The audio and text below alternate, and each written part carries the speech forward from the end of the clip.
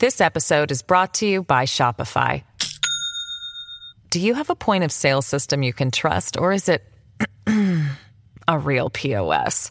You need Shopify for retail. From accepting payments to managing inventory, Shopify POS has everything you need to sell in person.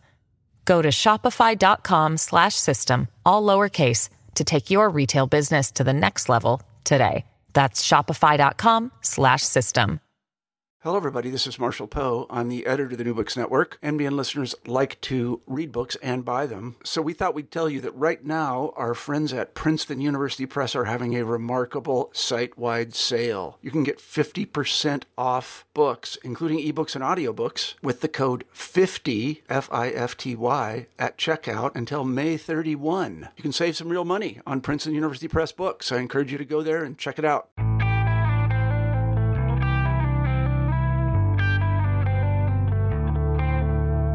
Hello and welcome to the World Affairs podcast from the New Books Network. My name is Jeffrey Gordon, and today I'm talking to Micole Siegel. She's the author of Violence Work, State Power and the Limits of Police from Duke University Press, and it was published in 2018.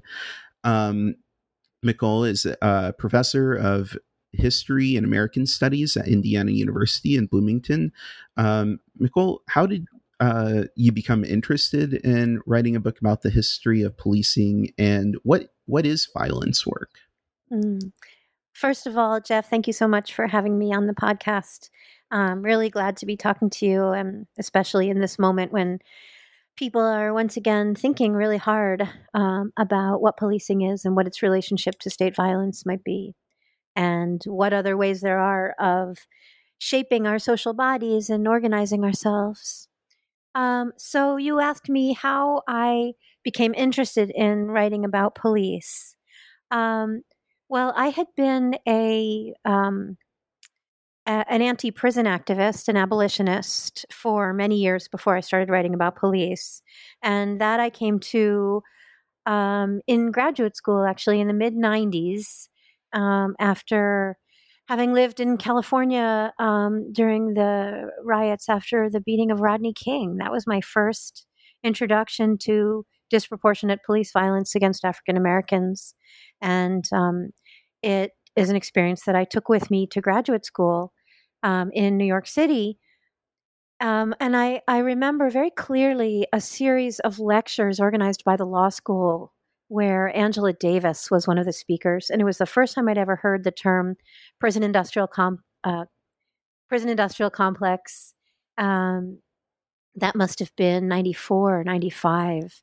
And it struck me very hard, and it helped me to understand things that I had been doing in my activist life around migration. I was an immigrants' rights advocate in that moment.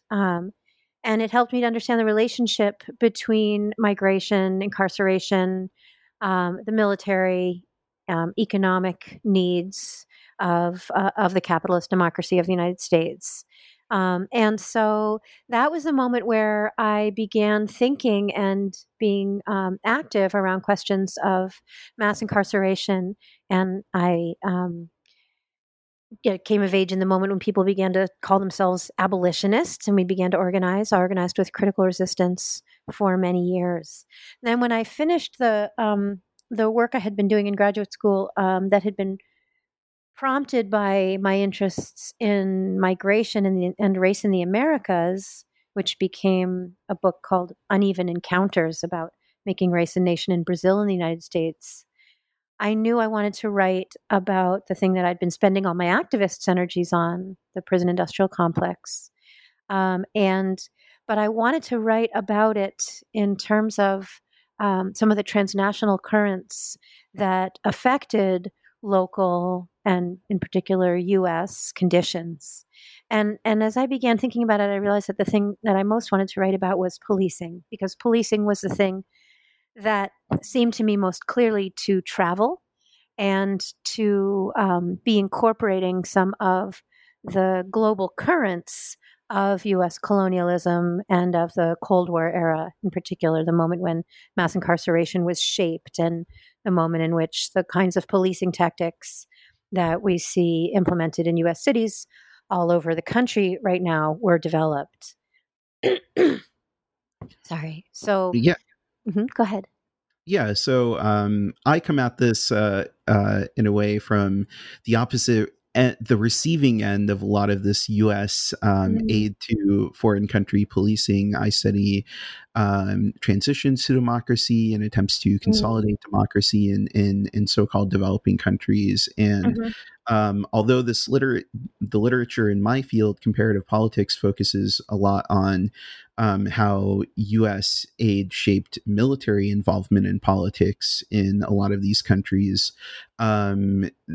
The aid to policing and the role of police in day-to-day life and the political function that police serve in these societies is really invisible. And so that's a big part of the reason why I was drawn to your book, because violence work on a sort of day-to-day level is almost rendered invisible because of some of these ideological distinctions that It is, yeah. And I think, it isn't that the powers that be are trying to hide the involvement of police in U.S. overseas interventions. It's just that they get subsumed into the broader framework of military action. They get assumed to be military, even when people are quite open that they're sending over police officers or military police or some other force that might understand itself in a domestic context as policing. It just gets sort of interpreted into this what we assume to be going on when U.S. is involved in foreign interventions, which is always necessarily military. Right. So you call the book violence work because this violence work denotes the range of things that police do that other entities like social workers, counselors, friends and family cannot do. How does violence work get to the heart of what the state really is? Well, let me just start by going backwards a little bit and talking about how violence work gets to the heart of what policing does Right. before we get to the state, if you don't mind. Sure. Because the book is really interested in highlighting and trying to take apart some of the myths that underlie the functioning of the police. And the first one is the most important one, really, is this notion that police fight crime. That is the base level assumption. If you ask a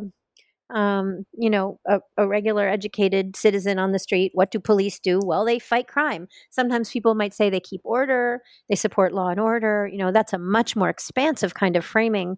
But the link between policing and crime is so tight. And that's the one that I think really needs to be undone. And a cluster of fantastic critical criminologists has worried this knot from the angle of crime itself, talking about what crime is and what we assume it to be, what we allow it to be, what kinds of social harm don't get defined as crime. So I wanted to come at it from this other angle of whether police actually are intended to fight crime. And what you discover when you think about this, even just a little bit shallowly, is that it's ridiculous to think that police are primarily involved in crime. First of all, there have been police for centuries. There's been a notion of the police power for centuries. There haven't been uniformed public police departments, forces for centuries. That started a little bit later, say in the 19th century. But there's been a notion of the police power for much longer. And there's only been an understanding of the relationship between police and crime for about, let's say less than 200 years. So the link between police and crime comes late. And what police actually do in their day-to-day is so rarely involved with crime that it is, it's sort of ridiculous. So people who study the content of police labor, what police actually do on a day-to-day basis, say that police work on crime-related issues less than 1/10 of their time, or that they're actually fighting crime or pursuing criminals 1% of their time, or never, depending on how they define what police crime work is. They find just very, very small percentages of police time actually spent on it.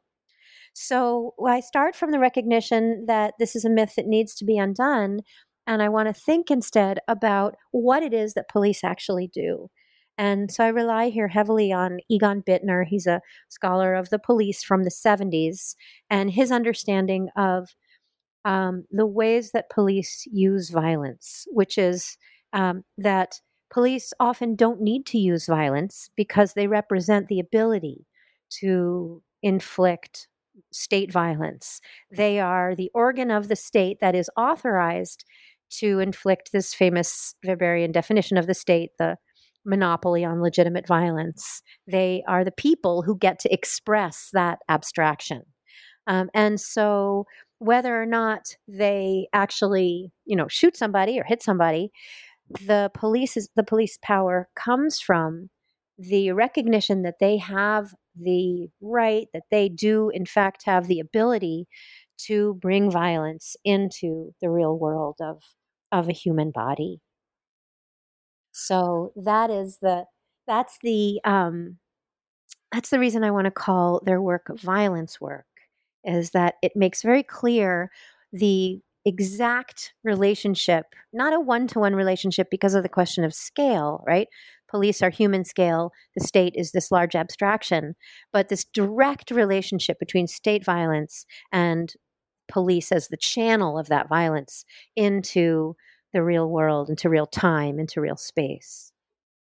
Yeah, and I think that that's a really interesting way of focusing our thinking about policing, because I really found it helpful to think through, well, why do we consider things that are crime? Like, why do we what delimits the boundaries of the concept of crime? Why are things like, day-to-day shoplifting considered crime, but industrial pollution is not? Right. And I think that a big problem that a lot of people have with the idea of defunding the police or abolishing the police is that they think of police work as being so firmly intertwined with this idea of fighting crime that they think that without this potential use of force or actual use of force, society would go to hell and we would all be living in a Hobbesian world of all against all, right? Right.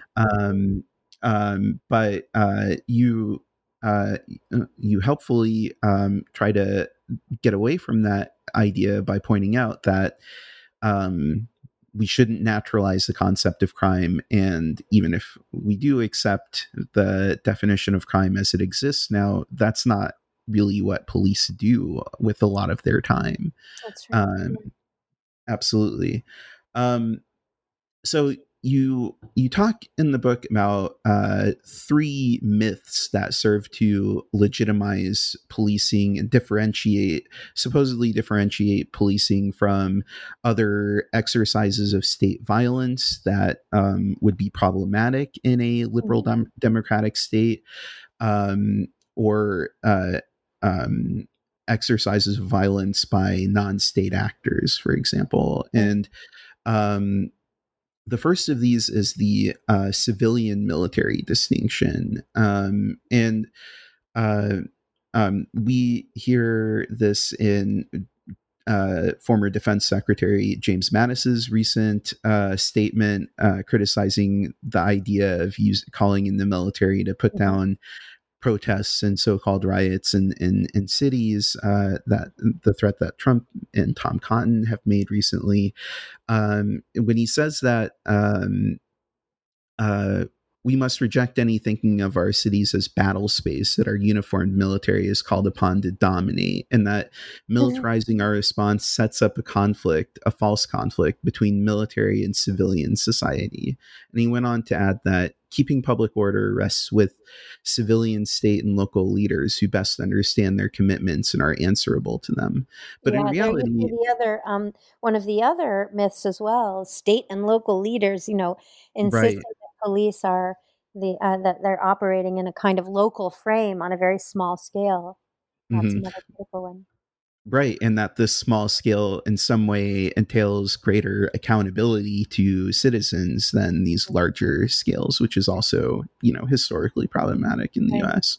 Yeah, I think it's also a question of sort of pretending that the police are your lovely benign neighbors. The question of scale is about reducing them to a size that feels human and refusing to recognize their core relationship to the larger abstractions of state and market.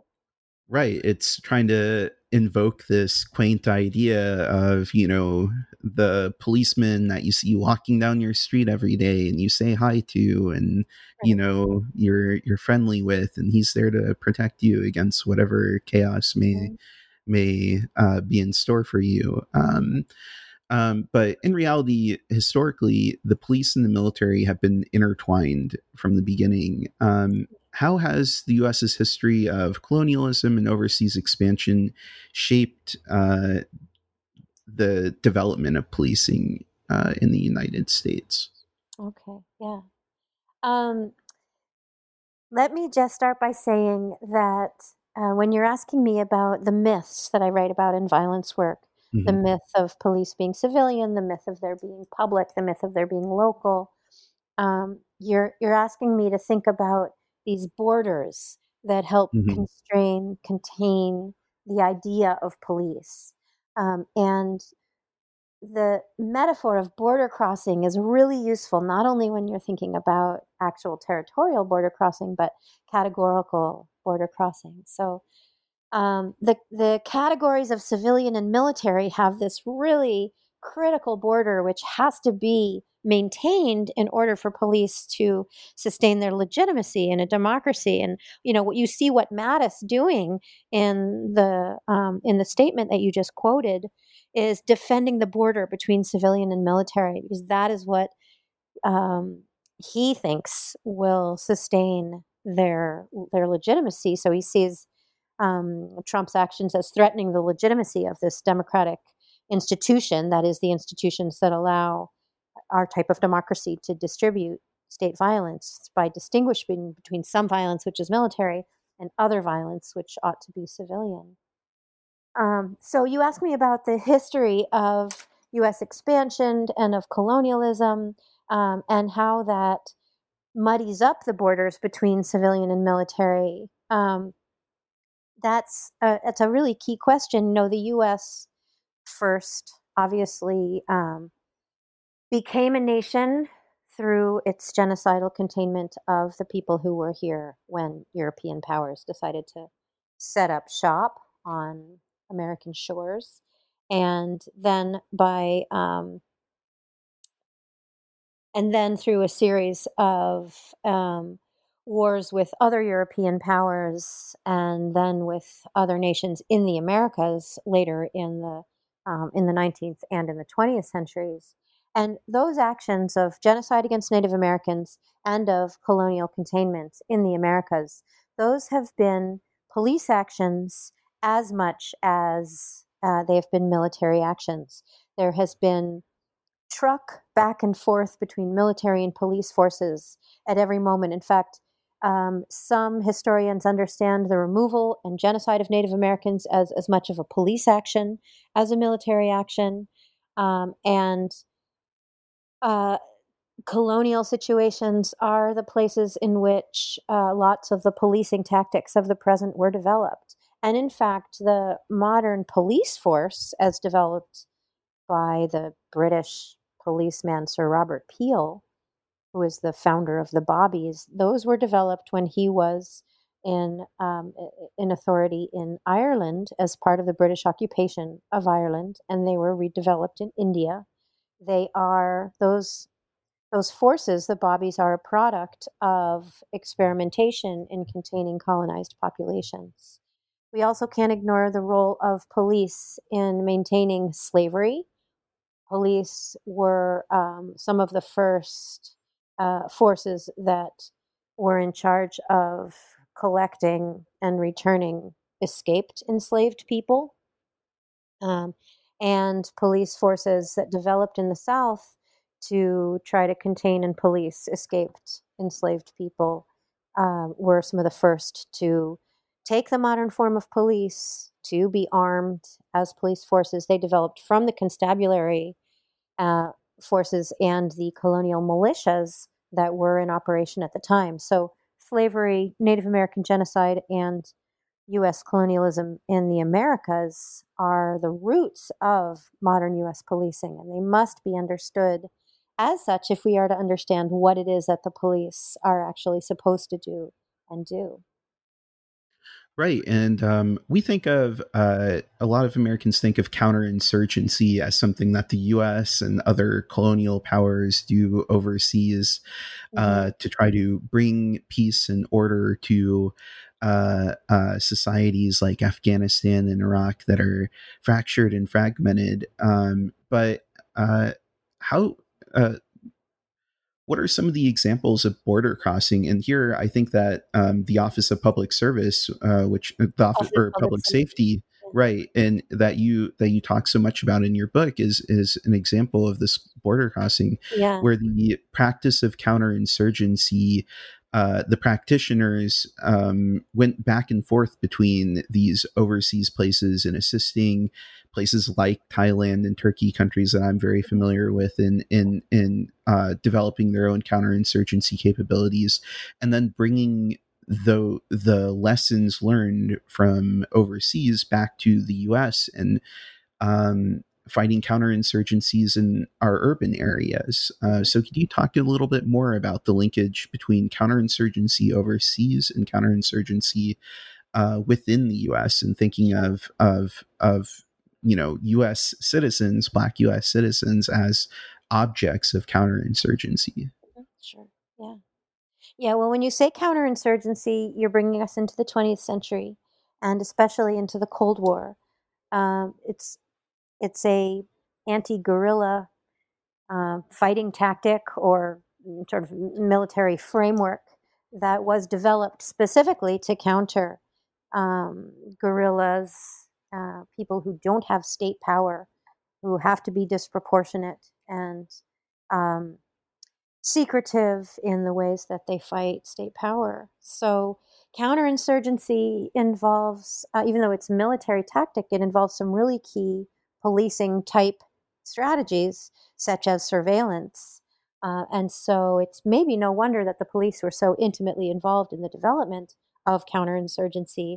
And then that counterinsurgency began to seem relevant to U.S. police back in the U.S. in the beginning in the 1960s, when U.S. cities began to feel to city officials and police authorities like the battlegrounds they were seeing overseas, specifically at that point in Vietnam.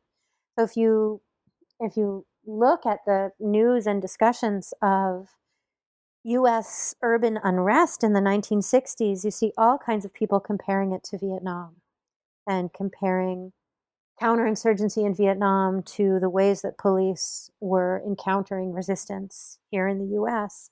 It began to be a kind of understanding of the possibility of resistance, of socialism or communism, of anti-capitalist sentiment, of resistance to white supremacy, colonialism abroad, anti-Blackness in the U.S.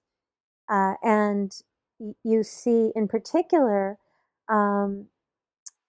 this body of police and other kinds of violence workers who were organized into an organization called the Office of Public Safety, which was developed in the early 1960s to help militaries fight insurgency abroad. And it was really a minor office in quantitative terms, but it does have a disproportionate illustrative power to help us understand how the U.S. government was understanding the relationship between the U.S. and its engagements abroad. So, let's see. Yes, go ahead. Yeah, so the Office of Public Safety and the career paths that its former employees have had since the OPS was disbanded in 1974 illustrate that people, elites in conservative think tanks and in city halls and in police departments have been thinking of our cities as a battle space that needs to be dominated for some time now, right? Yeah.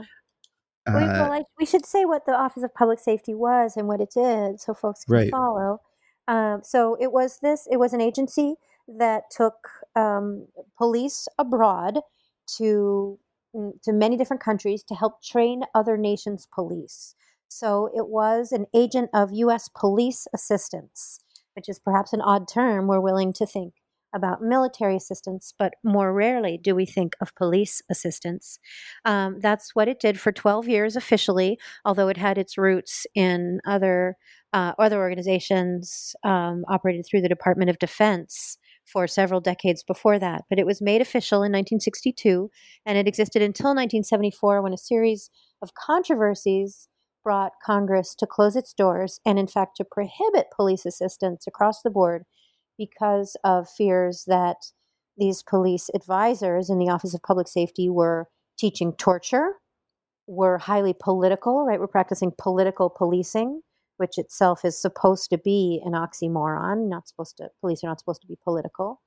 And that it was in cahoots with the CIA, that it was a front for the CIA, and that it was involved in setting up torturous prisons, particularly in Vietnam, in South Vietnam. So there were a series of controversies that made Congress bring it to an end, helped in part by some pop culture, in particular a film by a Greek filmmaker that showed some of its workings, and the event covered in some of that cultural material, which was the kidnapping of an Office of Public Safety officer by Tupac Amaru guerrillas in Uruguay, a guy named Dan Mitrione, whose kidnapping then became notorious and brought lots of attention to, and he was killed by his kidnappers, brought lots of attention to the question of whether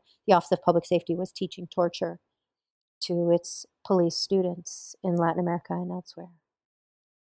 So, right. And so the Office of Public Safety not only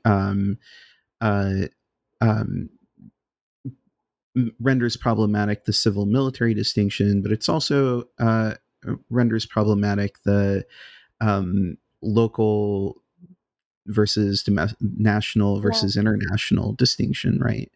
It does. Yeah. I keep feeling like you're getting ahead of me though, and I'm happy to go with you. But you've asked me a question that I have not yet answered, which is about how, why the Office of Public Safety shows us what it shows us, which is because when it ended in 1974, it ended so sharply, and the employees of this organization were furious, and they didn't want to stop what they were doing. They believed deeply in the mission of their work. And so they organized a newsletter which helped them keep in touch with each other. They helped each other get new jobs. They followed each other. They praised each other's movement. And it allowed me as a researcher to track what they were doing and to follow the ways that the jobs that they took on after their organization was terminated and they were fired, to track the jobs that they were doing and how those jobs kind of ran roughshod over these borders of civilian versus military, national versus international, or local versus international, and public versus private. So what I saw then was that many, many Office of Public Safety employees were moving over the border of civilian military into military work. They were moving over the border of public-private into private sector work. And they continued moving around levels of scale from local to national to global and territorial borders, right? Leaving the U.S., coming back to it, traveling as part of their work as they continued their professional lives. Lots and lots of them returned to the U.S. and became police.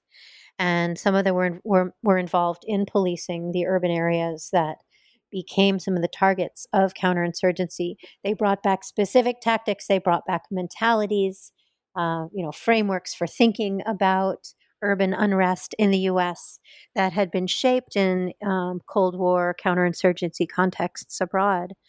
And they also went very heavily and often into overseas work for private companies.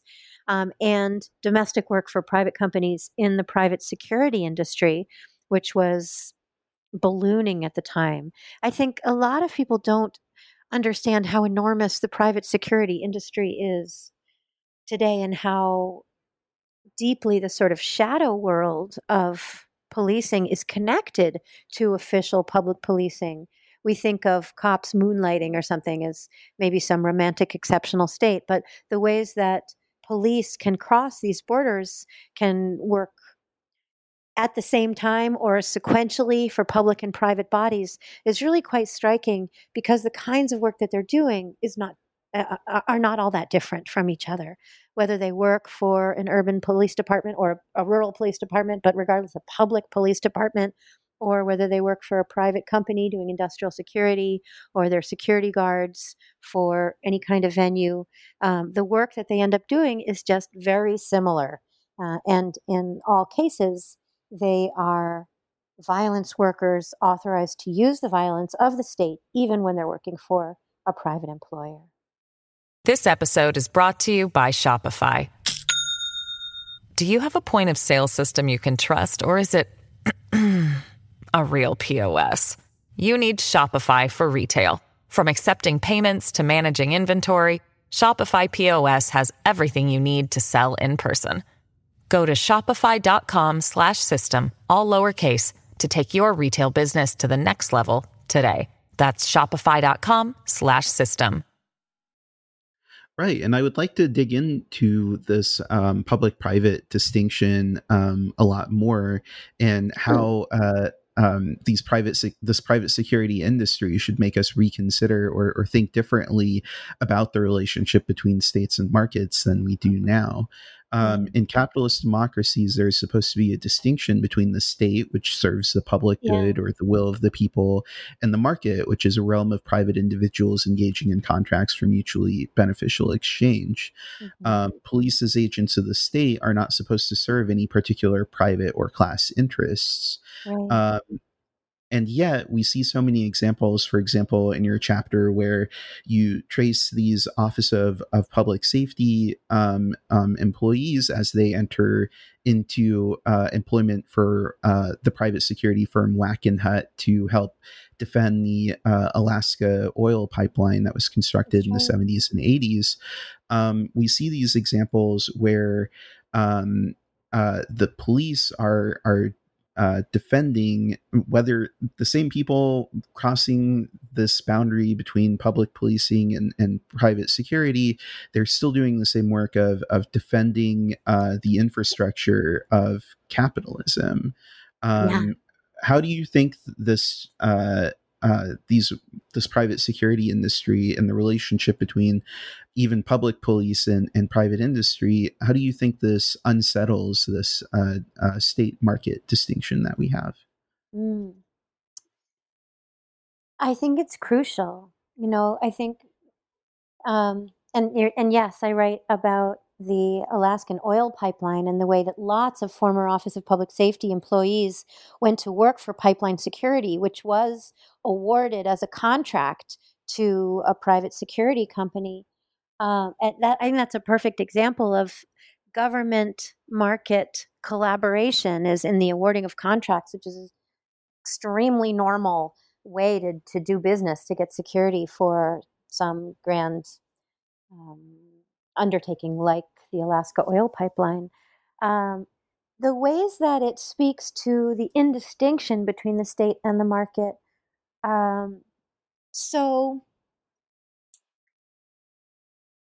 there's this notion in, I guess, liberalism, that the state and the market are distinct, and that the market is self-regulating in certain ways. And that notion finds its extreme expression in neoliberalism, this political philosophy originating, or that began to be applied, let's say, in the 1970s, and which has had some great moments of subscription in the last 50 years, which is the notion that the state should get entirely out of the market. The market can be entirely self-regulating. The state should get its hands off. You see this in Trump's adherence to the opposition to regulation. And that's just this magnificent fiction that the state and the market could ever be distinct. Because, in fact, even as regulations of some sorts are lifted, the state is facilitating the operation of the market in much more fundamental ways, and has done so since the emergence of mercantile capitalism in the last 500 years. Capitalism could not exist without the state form. Maybe not the state form as we know it. Maybe there are other state forms that could sustain capitalism. But capitalism and the state form, the nation state in particular, are deeply interconnected in North Atlantic history and now in world history. Karl Polanyi wrote about this in The Great Transformation, about the ways in which state intervention into the market was necessary, or the market would have exhausted itself in certain frenzies that it leads itself to. You cannot have the let's see, Jeff, I don't know how to continue to explain this without getting too deep into Polanyi, and I don't think that's someplace that your listeners want to go. Shall I come back to the Office of Public Safety in particular?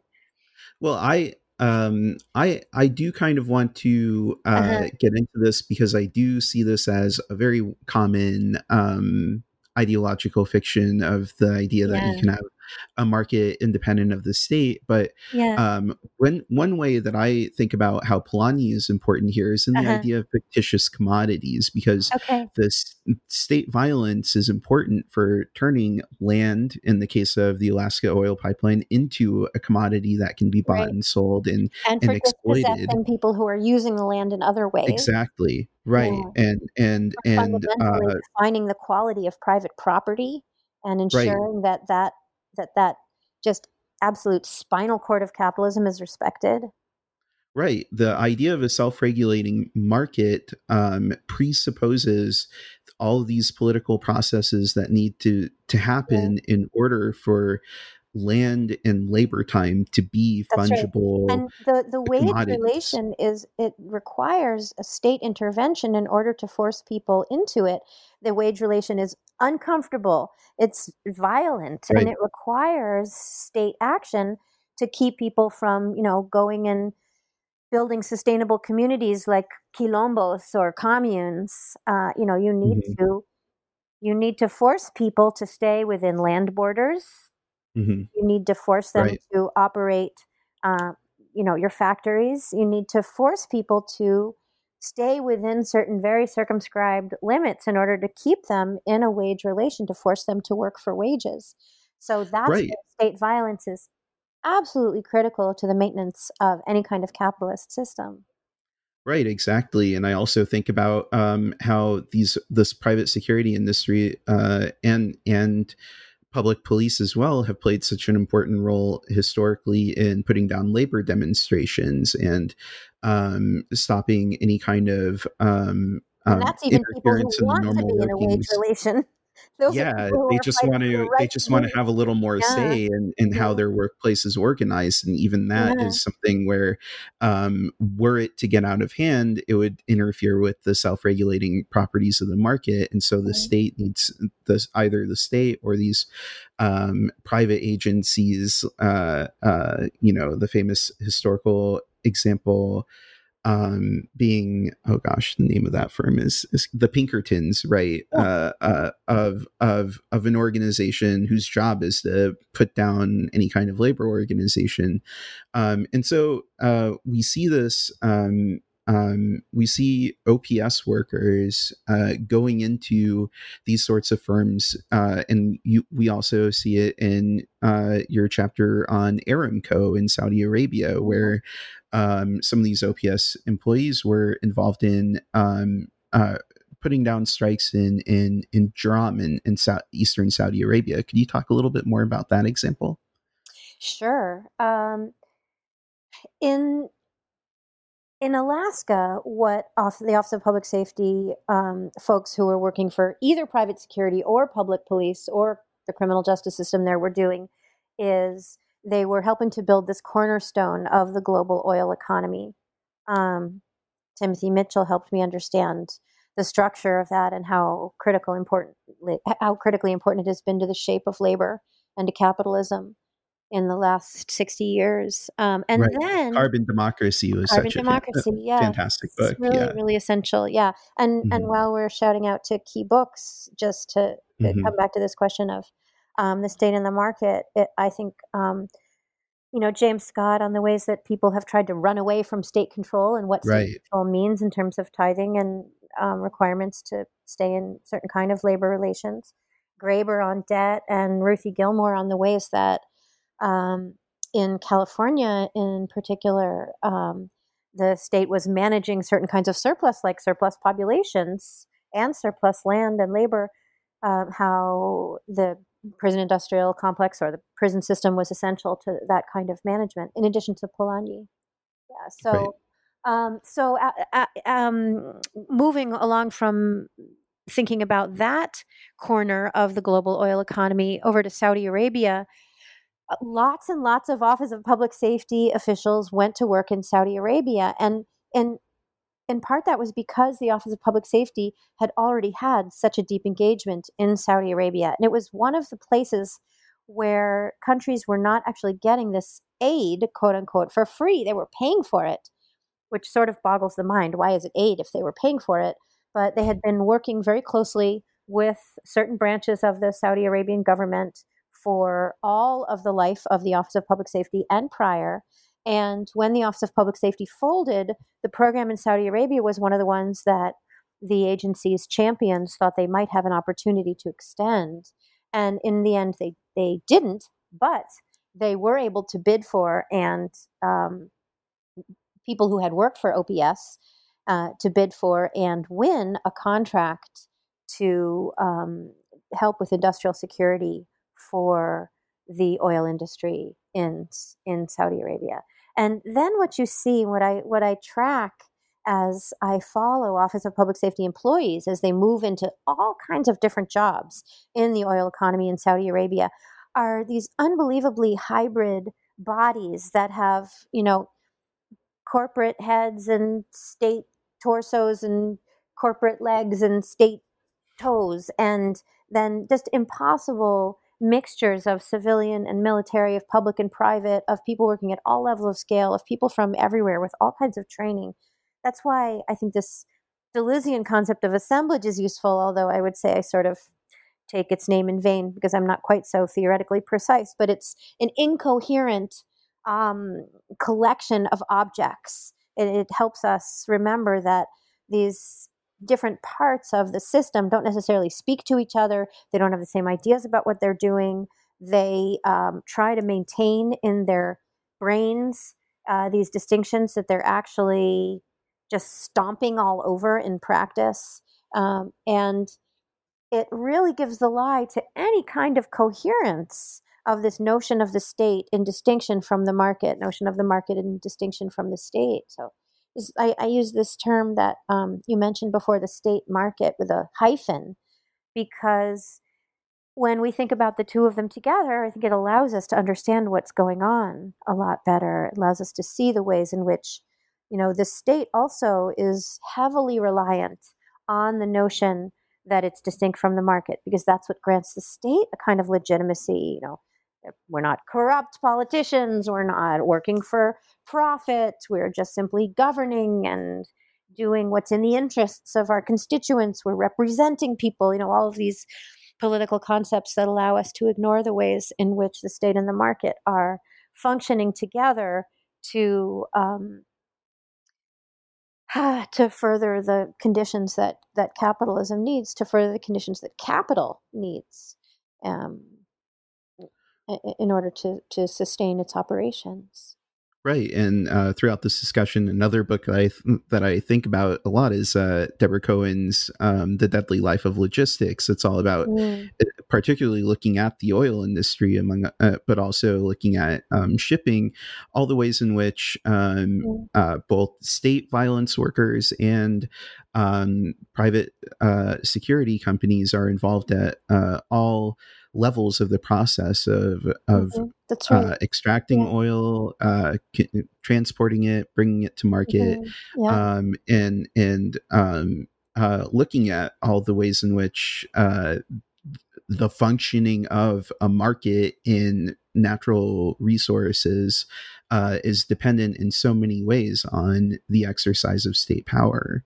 That's right. Yeah, and before we move away from talking about books and the circulation of police in urban areas, I wanted to mention before Stuart Schrader's amazing Badges Without Borders. That is really the book. It's much better than Violence Work on the ways that police brought the priorities and the tactics of counterinsurgencies back, of counterinsurgency as a practice back to U.S. cities. That's a really amazing book about the ways that policing in the U.S. has been influenced by Cold War considerations. Highly recommend. Yeah, I love. I've basically read his book and your book sequentially, and I love how you guys can both look at the Office of Public Safety and write these very different books that are complementary to each other in a lot of ways. And I think that that's really fascinating. We had to stop talking at a certain point so that the books didn't become more like each other. We were afraid that we were, pulling each other towards each other's interests. So we spent a period after being in very close contact for a while. We spent a period of trying not to talk about all this stuff so that we could create different objects. And then, of course, we did because that always happens. But it was a concern for both of us. Right. Yeah. Absolutely. Yeah. So I want to pivot a little bit now also to talking about how race fits into the state market and capitalism. Thank you. Sometimes I take that so deeply for granted that I forget that that we're not always already talking about race, because we are. Right. We have to go there. Sure. Go ahead. Certainly. Formulate your question. So yeah, why is race both, as you write, a necessary engine and a product of capitalism? And how do police activities produce race? Oh, gosh. Okay. So racism is an engine and a product of, what am I saying? Capitalism, state violence, both? Which is the question. How should we approach? Right. All of the above? Capitalism, all of the above, right? Yeah. Well, I mean, the formulation of racial difference in a moment of European expansion, of kind of Enlightenment thinking, and of European expansion into the Americas, Africa, and Asia, is a critical moment in the formation of the ideas of liberal governance that would go on to be critical to the formation of the notion of the modern state. So this notion, for example, that of the citizen is itself a racialized concept. The notion of the sovereign is a racialized concept. Nationalisms are profoundly racist in the ways in which they envision the boundaries of inclusion and their territorial and imagined boundaries. So the fact that Europe was expanding and using colonialism and genocide as tools for statecraft in the period of the development of the modern state can't be overlooked. Racism is critical to the formation of contemporary nation states because it happens in this through this process of European expansion and establishment. And the labor systems of colonialism, of tithing, of containment, of in both Spanish Lusophone and Hispanophone America, as well as Anglophone and Francophone America, those are all critical kinds of practices. Then, of course, you have the triangular trade, the use of enslaved labor to replace the laborers that disease and the ability to escape was making impossible through colonized bodies in the Americas. And so, without slavery, there would not be the modern nation of the United States and the way that we know it, nor would there be nation states in other parts of the European colonial empire in the Americas and outside it. So racism is a profound historical precedent, even if the shape of modern racism was not yet defined. The distinctions that are being made between Enlightenment subjects and others, affectable others, as Denise Ferreira da Silva would say in her book, The Global Idea of Race, Towards a Global Idea of Race. That distinction was crucial to the setting up of these systems, both political and ideological. And then, of course, capitalism generates race as a population distinction, as a way to sustain the kinds of categories it requires in order for capital to accumulate, in order for people to be dispossessed of the resources that they need to remain outside of capitalist systems. Right. And so, for example, the doctrine of discovery that was used as basically the legal reasoning behind dispossession of Native Americans was premised on this idea that indigenous peoples are incapable of achieving civilization, quote unquote, on their own, and that because they weren't putting their land to good use, being the uncivilized heathens that they are, that justified their expulsion from the land, their loss of use rights over the land, and the extraction of resources therefrom, the resettlement of Europeans onto their land, because they would bring this racialized concept of civilization to those territories. And we see that that kind of reasoning today in extractive resource economies, like the construction of the Alaska pipeline, and more recently the construction of the pipeline through through the Dakotas. Exactly. That's right. Yeah. Yes, this notion of progress, of what constitutes an organized society or productive society. Those things extend the legacies of that much earlier era. Yeah. In terms of how policing produces race and racism, I think one of the most important ways is spatially, right? By policing certain neighborhoods, by hyper-policing certain neighborhoods, by making sure that people aren't out of place, whether it's, Trayvon Martin or Ahmaud Arbery, somebody who seems to be out of place and whose death is then state sanctioned, even though it is delivered by a private agent.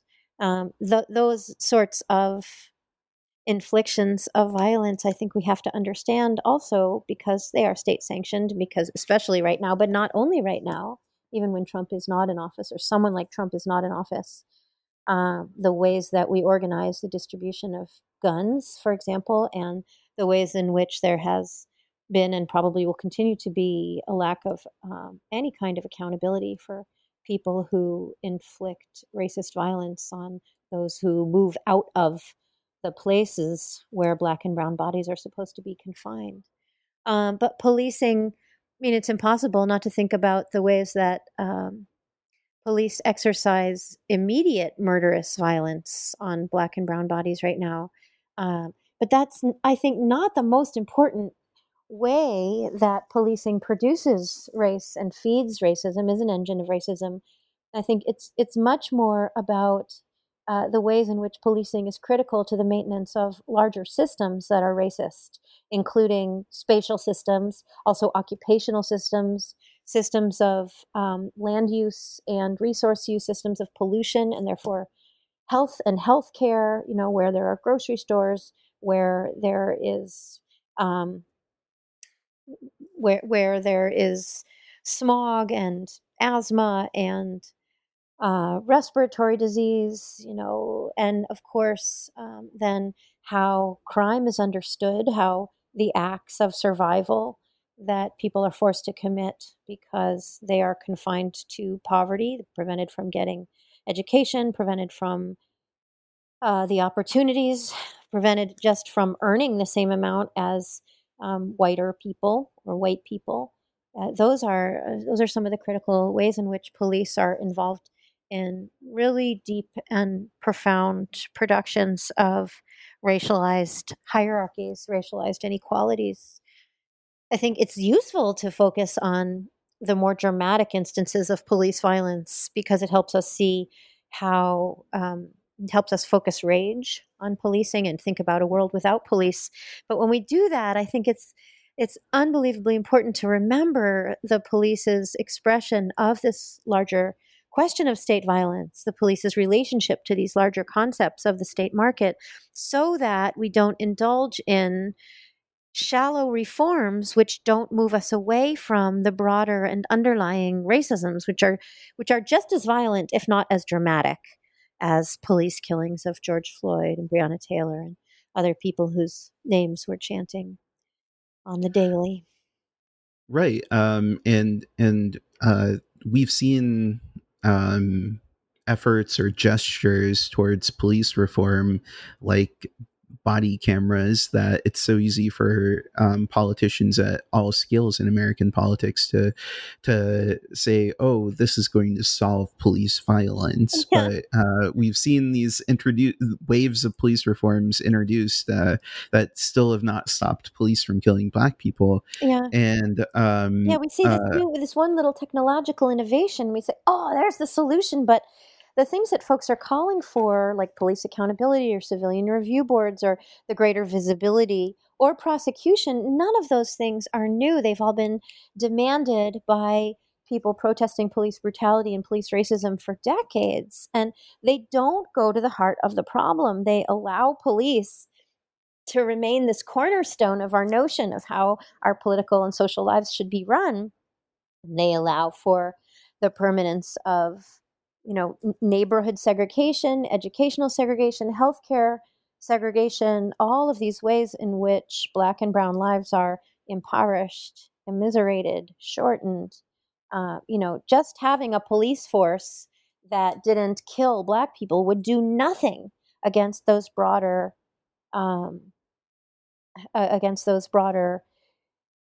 panoramas, and they might even grow the prison system, because if we're not interrupting the police's relationship to the criminal justice system, we're still allowing police to be the funnel that takes Black and brown bodies and puts them in prisons and other situations of confinement. The right. thing that I'm most worried about right now, if I can take a little tangent away from violence, Sure.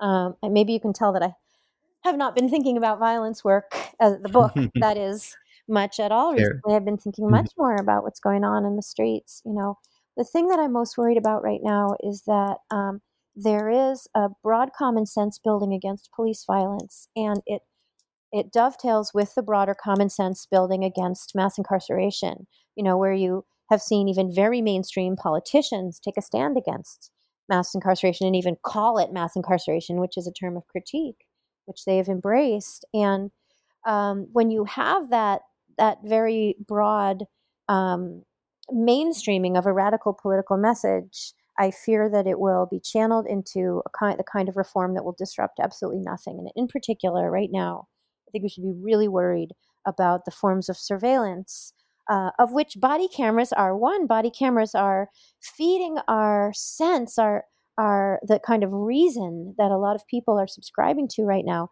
that visibility is all, that monitoring is everything.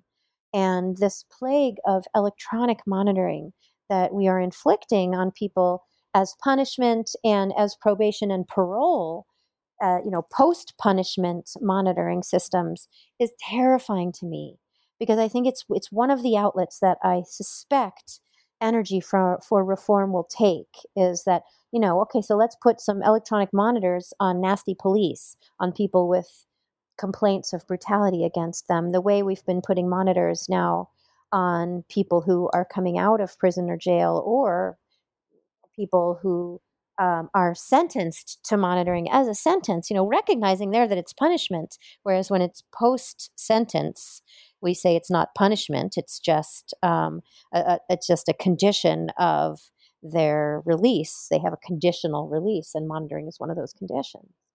And it's just toxic in the extreme, because I don't think we realize that we're building prisons out of filaments of the cloud.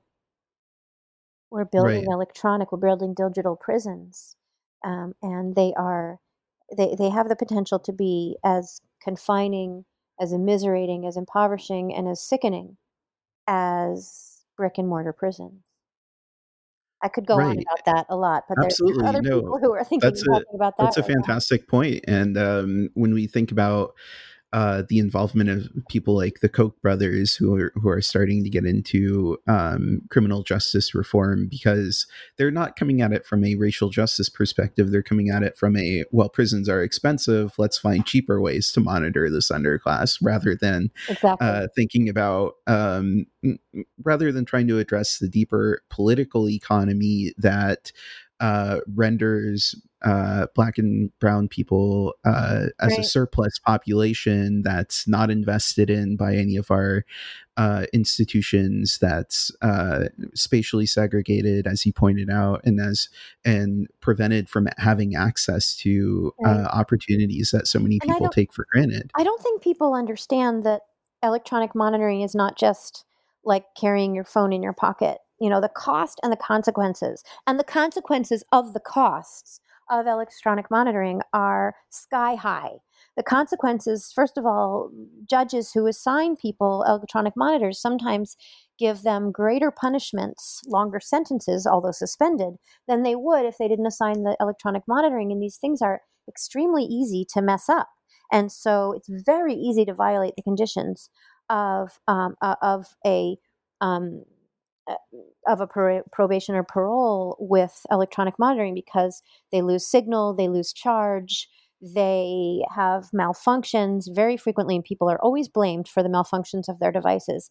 And the costs are unbelievable. They are that people have a setup fee of like $100 to $250, and they have a daily fee of $10 to $14. It varies widely. It varies by county, by state, by company, depending on what company is providing the quote unquote service.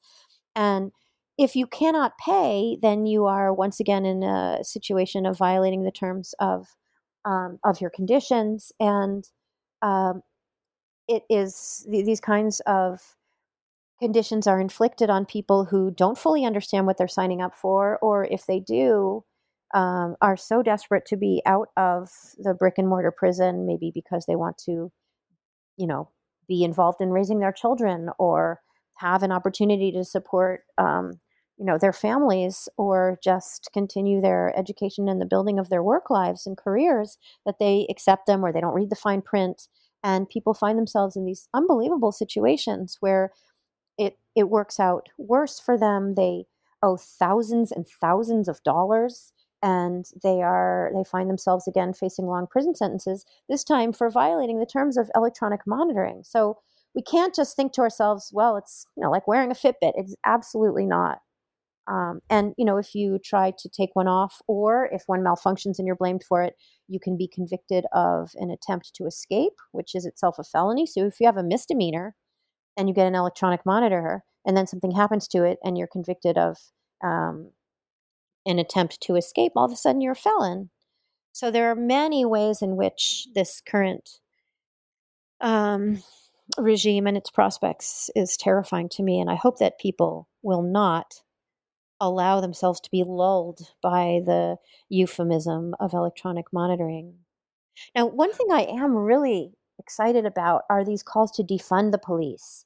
That is something that we haven't seen. And, the fact that the Minneapolis City Council has decided to endorse this policy, that's unusual.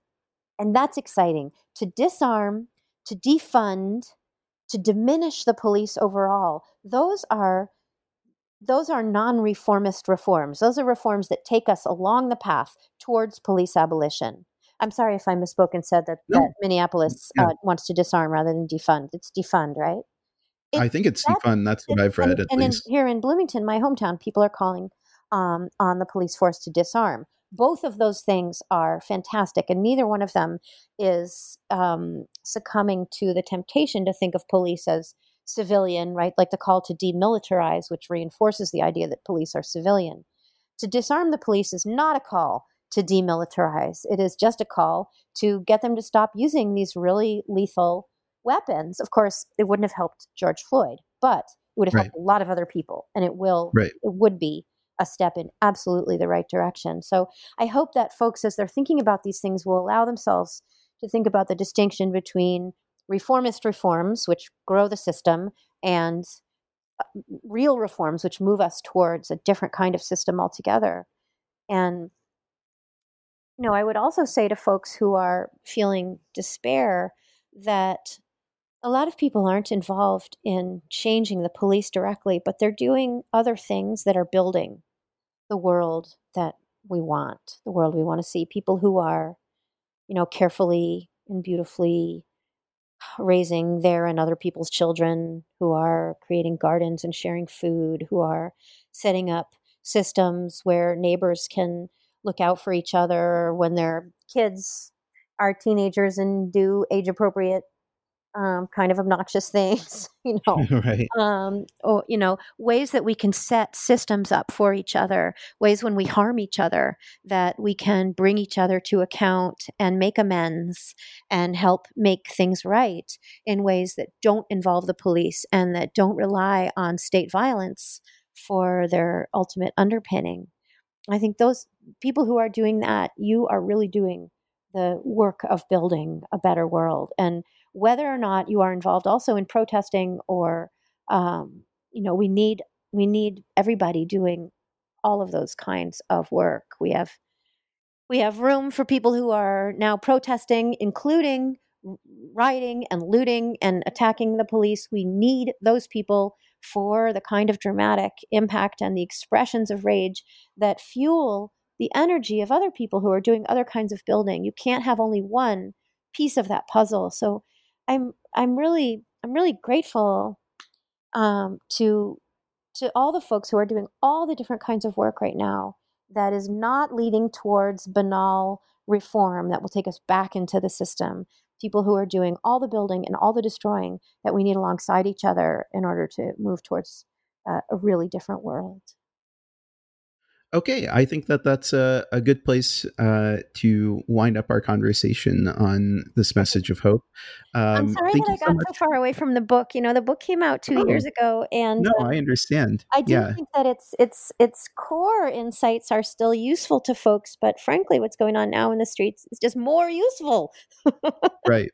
As long as you But can think but about I it do in a think that really it's deep important way. to think about things like the state market relationship and the Yes. role that police play in reproducing racialized capitalism, to understand the longer term trajectory that we need to take to not just implement these piecemeal reforms, but to have much deeper social changes to reduce the role of violence in our society and sanctioned violence in particular. So for that, I Thank you, think that Jeff. Violence Work is a terrific book, and I really learned a lot from it. So thank you very much, Nicole. I really appreciate your interest and your particular contribution to this great labor, this great collective task, which is before us. Okay, thank you so much. All right, take care.